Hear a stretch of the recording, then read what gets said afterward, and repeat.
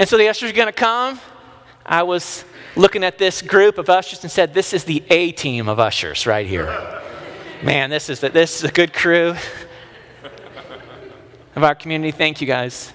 And so as we do so, we've been singing to be reminded about how much this is worship for us. So there's an old song, it's called the Doxology. And so if you know it, sing it. If you don't, the words are behind me. Praise God from whom all blessings flow.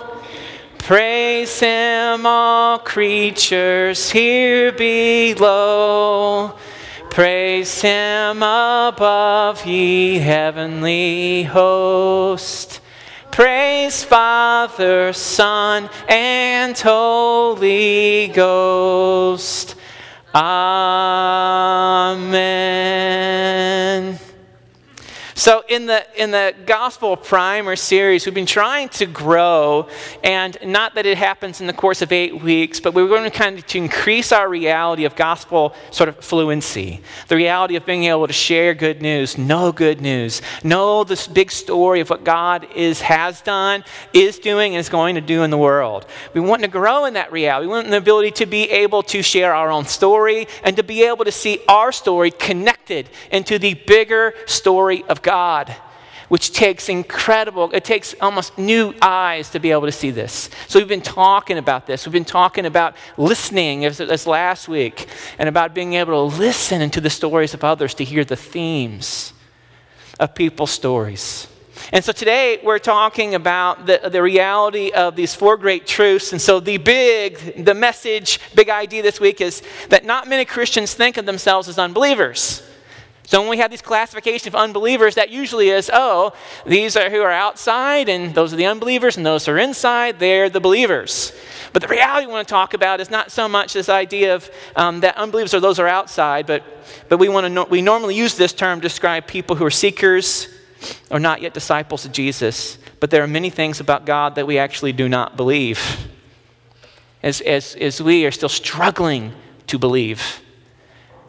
That maybe we're not even honest enough to really tell the truth about what we believe. And so often there's a large gap between what we say we believe in our head and what we truly believe in our heart and what's lived out in our actions. And that this, from what flows outside of our heart, is what really is behind all sin. Right? When even Jesus said, well, hey, the issue isn't these outward things. The issue is what's flowing from the inside of your heart out into your life. That's the issue. And so we're saying behind this unbelief, which is a part of every one of us here. And I love, Sarah, your story of continuing to decide, I'm in the middle of restoration.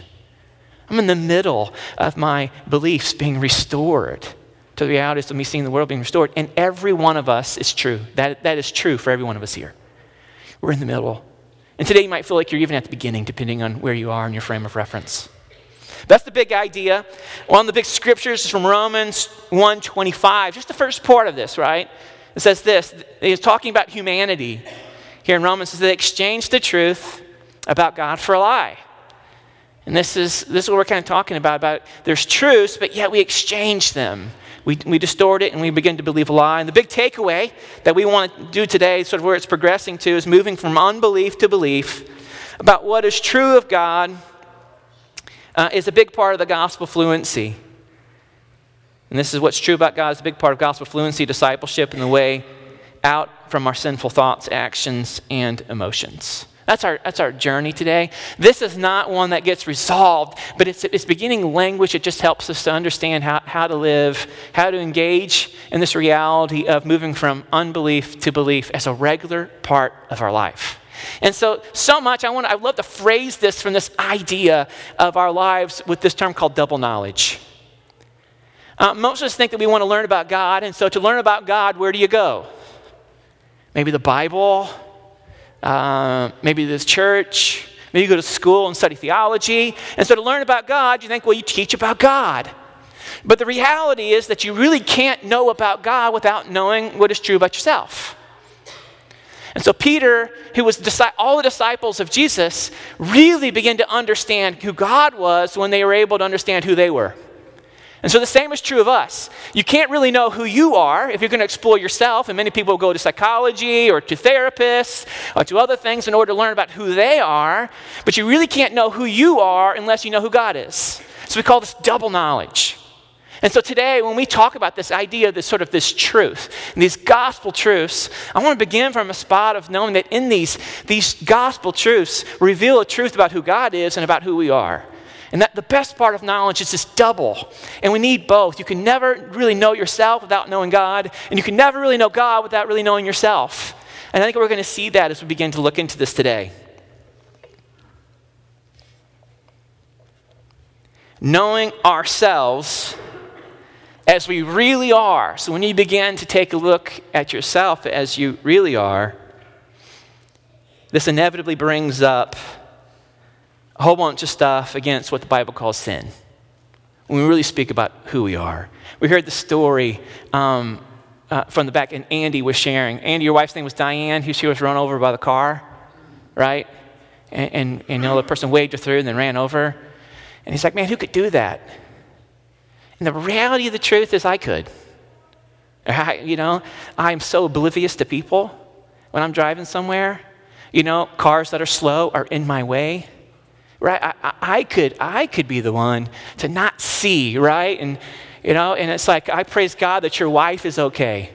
But the reality is that when I really start telling the truth about the actions of my life, I'm a terrible driver to begin with, but the actions of my life and the way I drive sometimes says I don't care about, it shows my lack of concern for other people by the recklessness of the way that we drive. And so when we begin to kind of know ourselves, it brings up stuff in us what the Bible calls sin.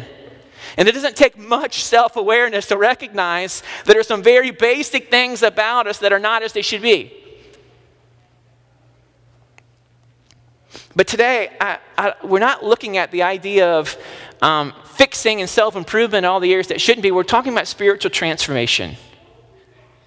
And spiritual transformation is the goal of Christian spirituality. And a spiritual transformation takes place when we have this really deep knowing. And this deep knowing has three things I think we need to start for so we can even understand these truths. A deep knowing, right? A deep knowing of ourself, a deep knowing of reality. I have these up here that begins with these three things. The first is this, that we know ourselves as deeply loved by God. If we don't begin there, you can't begin to start telling the truth about yourself, right? Because, man, every one of us is wanting to hide. Every one of us is wanting to ignore. Nobody really wants to tell the truth about maybe some of the things that we believe, right? We can't...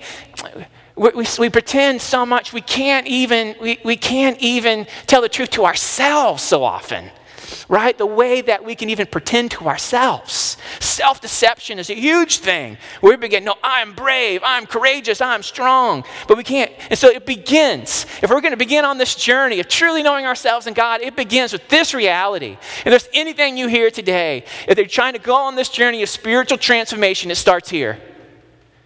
You're deeply loved by God. And I don't know if we ever move on from that knowing, right? Has anybody here mastered that truth? Is there anybody here? You know what? Was that a new idea for anybody here? You're loved by God. Right where you are. Deeply loved by God. Remember when you hear that when Kate was telling us the story, the big story, and when Liz was kind of saying our stories are broken up to the four parts of the big story, what does it begin with? Creation. And why does God create? Out of joy, out of love. He made us. He made all humanity at an overflow of His goodness and His love. He loves us. And if you remember the story when part 2 of that, when you fall into sin and God begins to pursue us, why does He pursue us? Exactly, we don't know, right? Because He loves us. The whole story, this whole part, the deepness of this knowledge begins from a place of knowing, experiencing this reality, even in our heart, that you're deeply loved by God. And I think this order is incredibly important because the second part is this. I think the slide's up there, right? Knowing of ourselves as deeply sinful. But this is the knowing of ourselves too, that we're trying not to deny. We're not trying to hide from the reality that things in our lives are not as they should be. But see, the story doesn't end there, right? So you remember the 4 parts of the story? Creation. And in your creation, you were created in the image of God, deeply loved by God. That's your identity. But also part of our being is that we are also deeply flawed by the fall, right?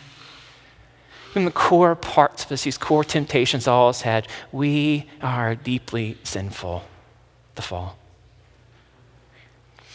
But the deep knowing of ourselves is this. That's what Sarah pointed to today. The knowing of ourselves in a process of being redeemed and restored. God is at the work of doing that in you and in me.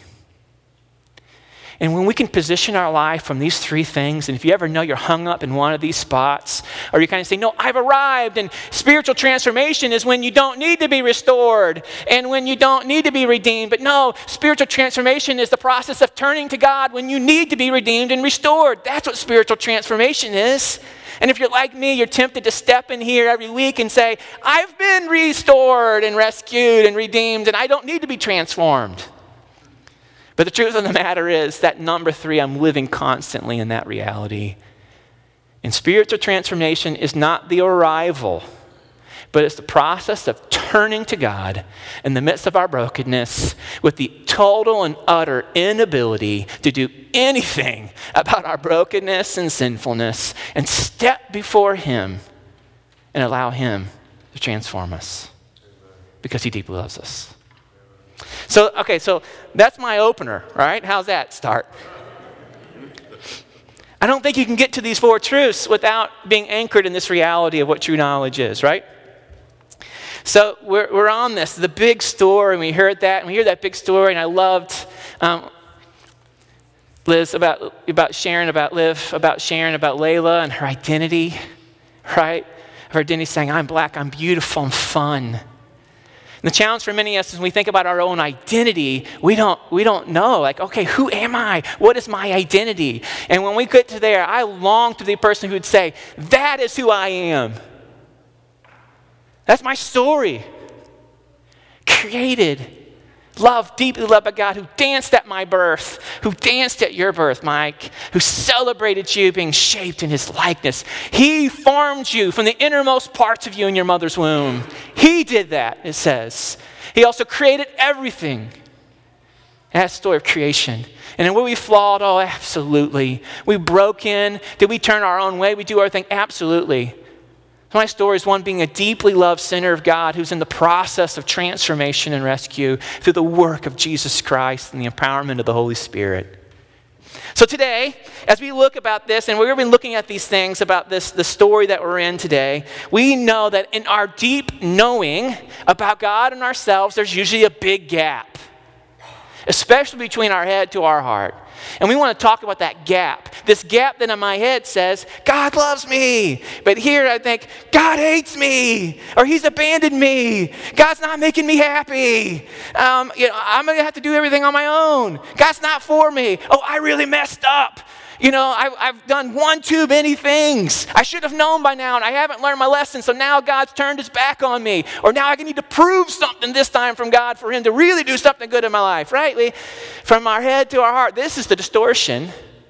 That we know these things, we can spout off these truths, but yet to live into them, that there's usually a distance there. A big gap. And closing that gap is sanctification. That is the transformation. We close that gap between what we say in our head and the way we're acting out in our heart. Is that part where God really wants, where we really need in our lives of becoming more like Jesus. In the last number of weeks with the school shooting in Florida, there's all kinds of lessons, there's all kinds of things that I've been thinking about through all of this, right? And it still comes up, and terrible, right? And so I allow me to process something with you that I've been sort of considering in light of what we're talking about today. And so when I bring this up, I'm not bringing up the whole narrative, right, on all the different places that you might be pulled into that story. But there's one that I found really interesting, and it's the one where the police officers were sort of being questioned about not entering the school, right?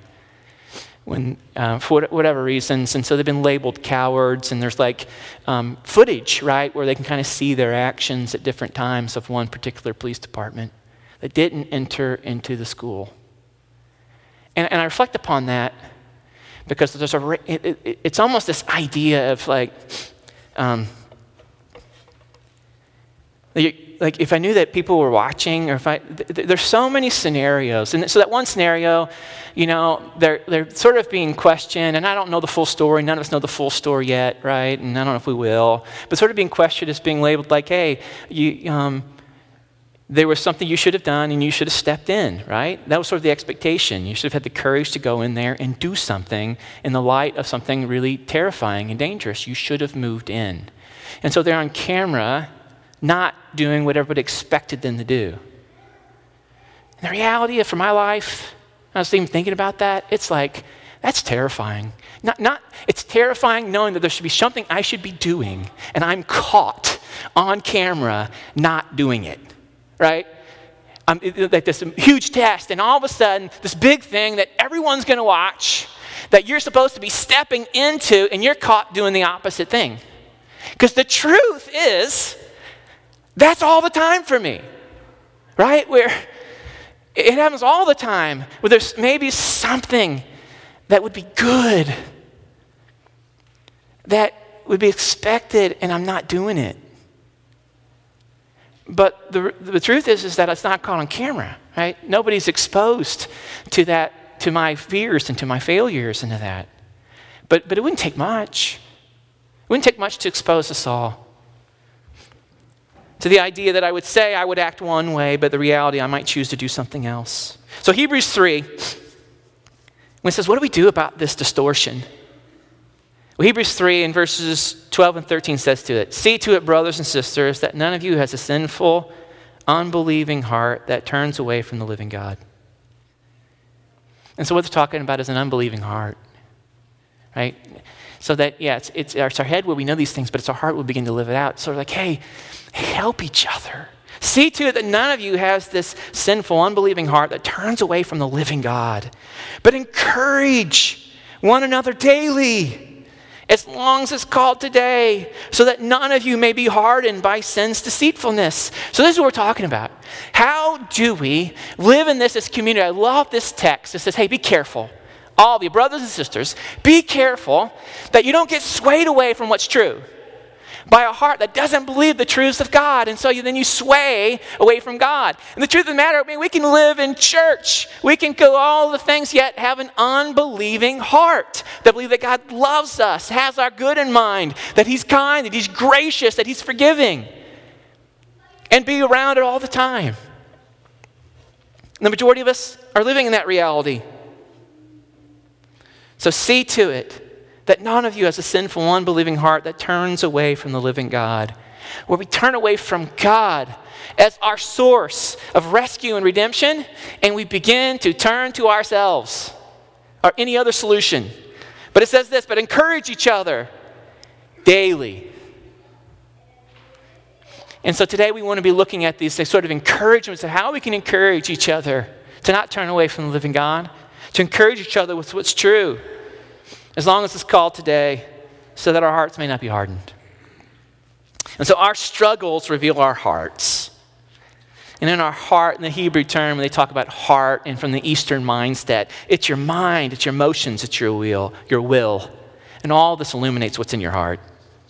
And so David Benner, he wrote this book called The Gift of Being Yourself. He's a Christian therapist that I deeply love, and is kind of helping me on this journey of the personal investigation of my heart, to be able to try to be honest and true, understanding God's love, but also my own brokenness. So that everything that's false about us rises from our belief that our deepest happiness will come from living life our way, not God's way.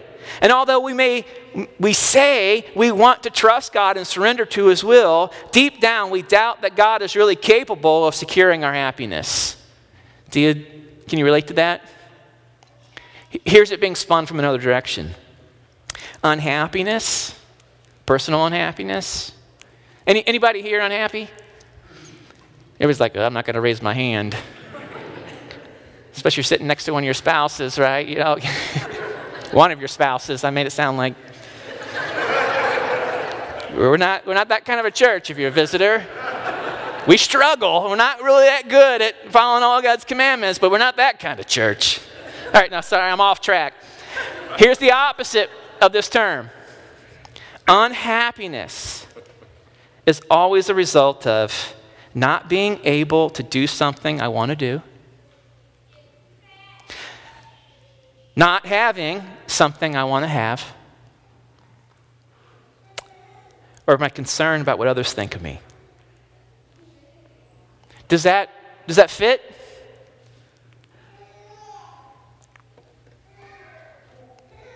And so what's at heart here is this sort of like this false self that's breathing out its work in all of us, that we begin to place our value in what we have or what we can do or what others think of us. And this is really dangerous.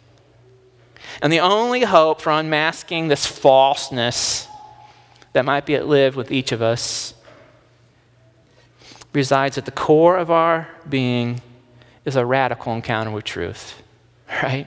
The only way to come against all these sort of lies and distortions about who we need to be or what we should have about our own happiness is to encounter truth. Nothing other than truth is strong enough to dispel illusion. And only the Spirit of truth can save us from the consequences of having listened to the deceiver and the liars of our souls. See, the core of all deception, the core of the lie that happened in the garden at the fall, and we go back to that story of saying you were deeply loved by God, but yet we are deeply sinful. The core of the lie for Adam and Eve that the serpent said is that you can be God without God. You can have what you want without God. You can have life and the best of it without God. You can have life without life.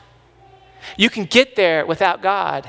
And so, in a sense, we are created in God's image to continue to grow into God's likeness. But the biggest deception is when we continue to tell, oh, you can have God without God. You can have all of that, but yet without Him. And so for so many of us, that's what we're in the process of trying to do. To be like God without God. And only the Spirit of truth can save us from the consequences of having listened to this deceiver rather than God. Of saying you can be like God without God. And so these 4 truths that we want to look at here just for the next real quick few minutes are ones that are just to help us to say here's a truth about God and here's potentially what they reveal about ourselves, this double knowledge. Right? And some of them they help to reveal where we're trying to be God without God. And so these 4 truths were created by this guy named Tim Chester. And he just kind of said, man, we can kind of look maybe at all the sin patterns, all the lies of our lives. And he's like, I think these 4 truths speak into a majority of them. They don't cover everything. All these 4 truths should be anchored under the title that God loves us, right? But here's the 4 truths we're beginning looking at this week. And they help us to sort of analyze the way we're living for what they reveal about ourselves and what they reveal about God. So here are the 4 truths. And kind of think which one grabs your attention. Which one sounds the best to you. Which one maybe even connects to the way that you view yourself or the world as they reveal certain things about you. So the first truth is this. God is great. And so because God is great, here's what it reveals about us, right? Because knowledge about God is always reveals something about us, this double knowledge. You can't know about God without knowing about yourself. Because God is great, what does it tell about us? I don't have to be in control. Because God is great. Because He is powerful, is what the Psalms say. These 2 truths I know about God. He is good, He is loving, He is powerful. He is great. There's no one outside of the greatness of God. And so if you struggle to believe in the greatness of God, you might be tempted in order to grab control for yourself. You might try to take control of yourself in harmful ways through manipulation and domination.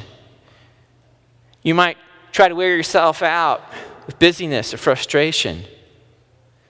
You might try to take control of your security and make wealth a bigger priority in your life than it should be. Your drive towards control, if you're taking it into your own hands, will drive you to worry. We might become preoccupied with bills and money, and they become our main obsession. And maybe all because we don't believe in the greatness of God to know what we need and His ability to be able to provide it in all the circumstances of life. His greatness, for His power and His salvation and His life to breathe in. And so that's one of the first truths. God is great, so I don't have to be in control. And it's not always you get to hear a story like JD's, where it's almost in the snap of the fingers we see this. But this reality, the circumstances of life change, and so when they do, does this make it harder for us to believe that God's great? When we struggle to understand what's happening in the world and why things have happened, where there are no answers. Yet it comes down, can we trust God to reign? Because He's great. The second truth of these four eternal truths that continue to help reveal whether or not it's here and really here is that this God is glorious. And because He's glorious, meaning weighty or heavy, I don't have to fear others. I have to live in the fear of others because the reality of God's kavod is the term for weightiness and holiness in Hebrew. That God is other. And for anyone who stepped into the presence of God in the Scriptures, the real presence of God, their eyes were open to, there was one response. They would fall on their face. They would be undone. There was a reverence and an awe being in that encounter where everything else washed away. A lot of times there's this depiction in the Scriptures when it talks about this reality called the fear of God, meaning the reverence for God. A reverence for God that will lead us to worship Him, right? To be in awe of Him. A reverence for God that we would obey Him out of this reverence for who He was. That whatever God, because of His weightiness, because of His bigness, because of His majesty, we'd be like, there's no other like You. But sometimes that's compared to our fear of other people. And that people would ignore the reality of God's weightiness and His glory, His presence, and they would fear people. And so they begin to live in accordance with the way that people wanted them to live and not in accordance with the way that God was desiring for them. God is glorious, so we don't have to fear others. And so, people pleasers, right? I mean, this is all the stuff that we say, man, if God's glorious, why am I still living to try to impress people, to live for them out of their fear of their rejection or something? So Ed Welch, in his book, When People Are Big and God is Small, he says, the fear of man has so many symptoms. Susceptibility to peer pressure, being really needing, maybe even in a relationship in a dating relationship or even in your marriage. A concern with self-esteem, being overcommitted because you cannot say no. The fear of being exposed. Continuing to share these little small lies in order to make yourself just look a little bit bigger and better. And people making us jealous and angry and depressed or anxious. Avoiding people out of fear for them and comparing ourselves with others. But if God's glorious, if He is the one that captures all of our mind's thoughts and our views upon Him, we don't have to be in fear of other people. So we can live in the reality of His love, even in the midst of His glory. The third eternal truth is this: God is good. And because He is good, what do we know about ourselves? That we don't have to look elsewhere for our satisfaction. That our satisfaction is purely found in God and His goodness and His ability to be able to know us and to meet us. And A.W. Tozer, and he's written extensively on God. He talks about the goodness of God, and he says the goodness of God is what moves God to dispose Himself. This is just a part of who He is, to be kind and cordial and benevolent and full of goodness towards all humanity. That God's just qualities, that He's tenderhearted and quick to sympathy. And that God's unfailing attitude towards all humanity is open, frank, and friendly. By God's nature, He's inclined to bestow blessedness and to take pleasure in the satisfaction, the happiness of His people. That's what the goodness of God is. He takes pleasure in our own being satisfied in Him. See, God in Himself is purely in His own goodness. He is satisfied. As we look at the Trinity of God, 3 in 1, in perfect communion with one another, perfect self-giving, perfect relationship, perfect submission in one another. This is the perfect expression of love and goodness. And in the Trinity, the Father, Son, and the Holy Spirit, we have a God who is coming and He's inviting us with all of our mess into His goodness. Into His happiness of satisfaction in His being, saying, come and be a part of my love. Understand my love for God. Just be a part of my love for others. Be a part of my love for the world. It's a part of God's goodness. And He invites us into that. To that complete satisfaction of being in God. Being drawn into Him. Because God is good, you don't have to look elsewhere for your satisfaction. The fourth truth is this: God is gracious. So I don't have to prove myself to myself, to others, or God. You see, this is truth. If God is gracious, meaning this, that God's goodness is directed towards our debt and our wrongdoings, He directs His goodness that direction. That it's by His grace that God, He puts merit where you get what you didn't deserve any of God's goodness placed upon you. You deserved wrath and punishment because of the debts we had accrued. But grace is where we didn't have any merit. We had nothing that we could lean upon in order to be good and or right in the eyes of God, where He places this upon us. Merit. A.W. Tozer He imputes merit where none previously existed, and declares no debt to be where one had been before. He says there's no debt. When there was a massive amount of debt, He graciously forgives. God is gracious. Grace is the good pleasure of God that inclines Him to bestow benefits upon the undeserving. This is who God is. To pour benefit upon the undeserving, that's us. And so when we know that God is gracious, we don't have anything to prove. We have nothing to earn. Because God pours upon blessing and goodness and His love on the undeserving. So when we're trying to earn or prove something, it just shows we don't believe God's gracious. And so we want to be God without God. We want all the blessings of God, without His grace. We want to be able to earn everything without the exposing of our great need that we don't deserve anything. Right? That's where that comes in, this double knowledge. God is gracious, so we don't have to prove ourselves. And so here would be the question.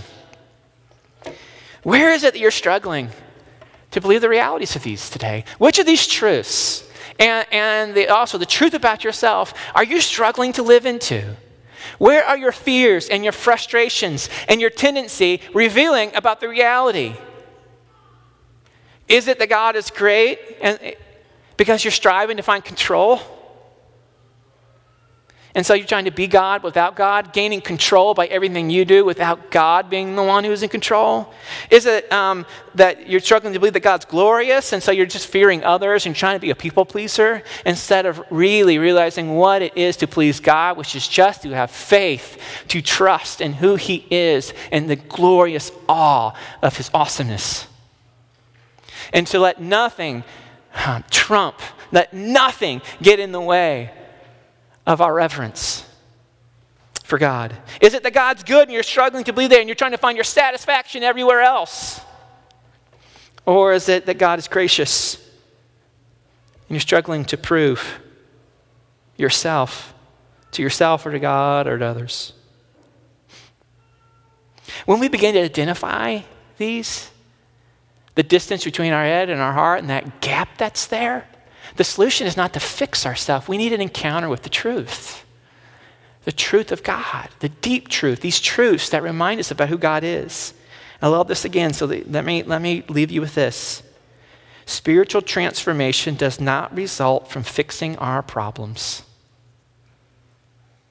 I've lived in that reality of thinking that spiritual transformation is when my problems are fixed.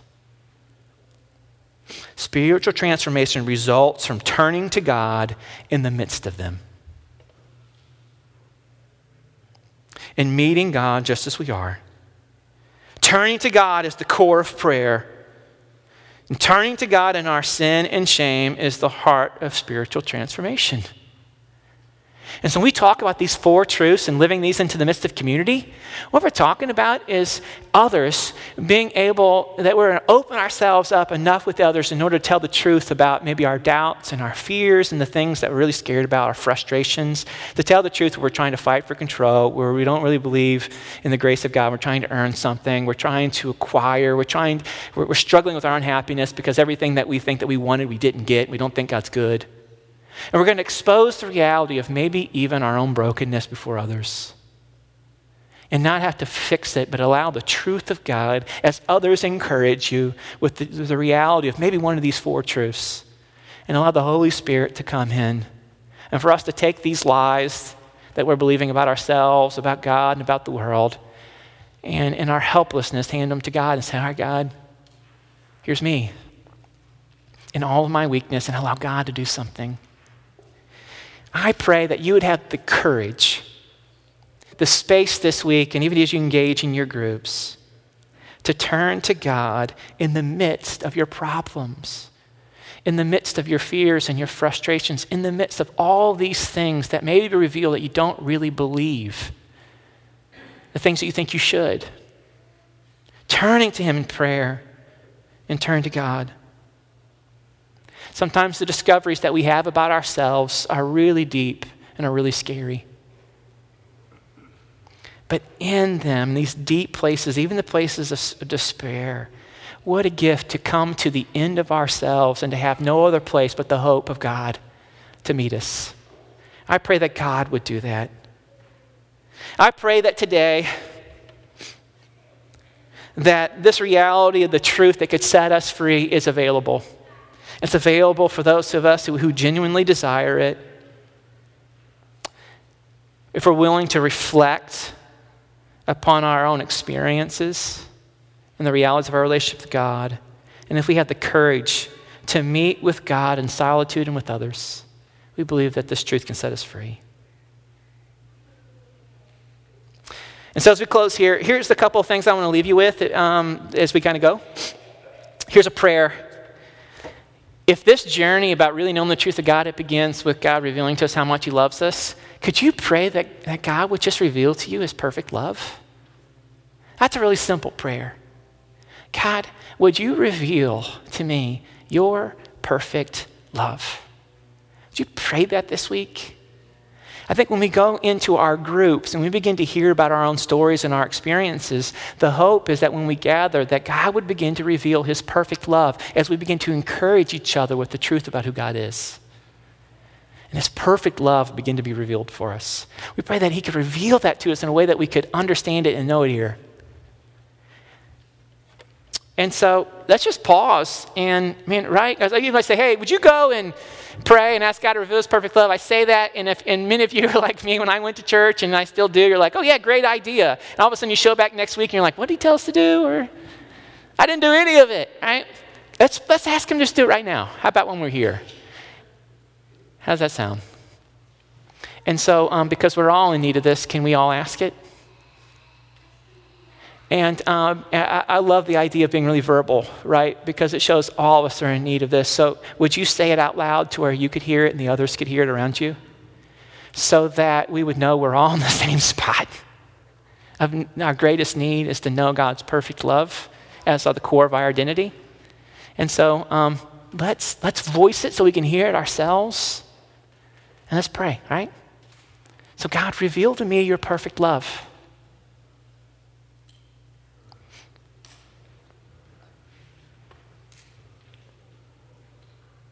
If you didn't get a chance, I'll say it again with you, right? If you don't want to hear, you're scared of being the only voice. So on 3. Right, baby steps, man, right? Baby steps. 1, 2, 3. God, reveal to me your perfect love. Let it be God.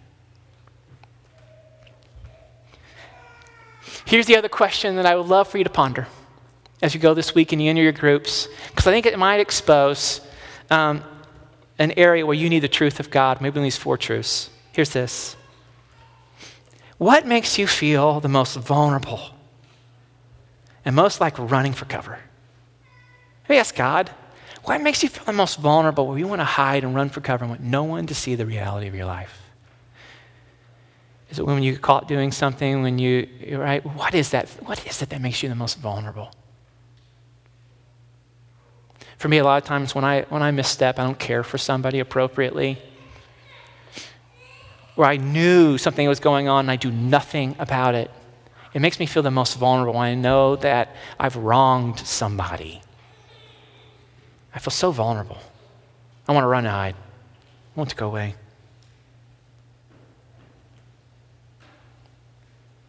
And so, Father, we pray in the light of what we've been going today that your truth would be revealed to us as we gather in community, even here. God, which one of these do you want to speak into the core and the soul of our being?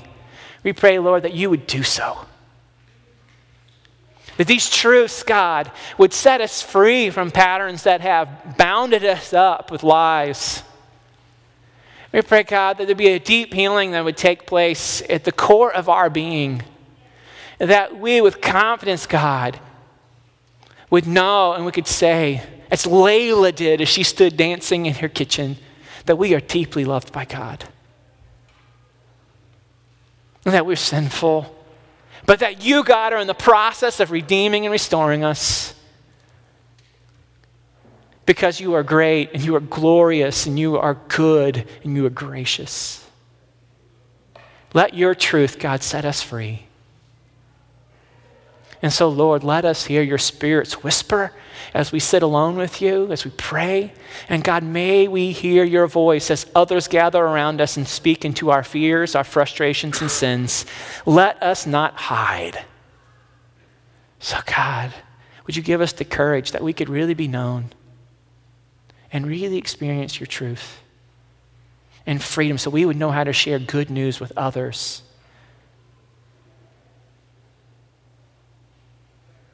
With your truth. We pray this in the name of Jesus, our Messiah. Amen.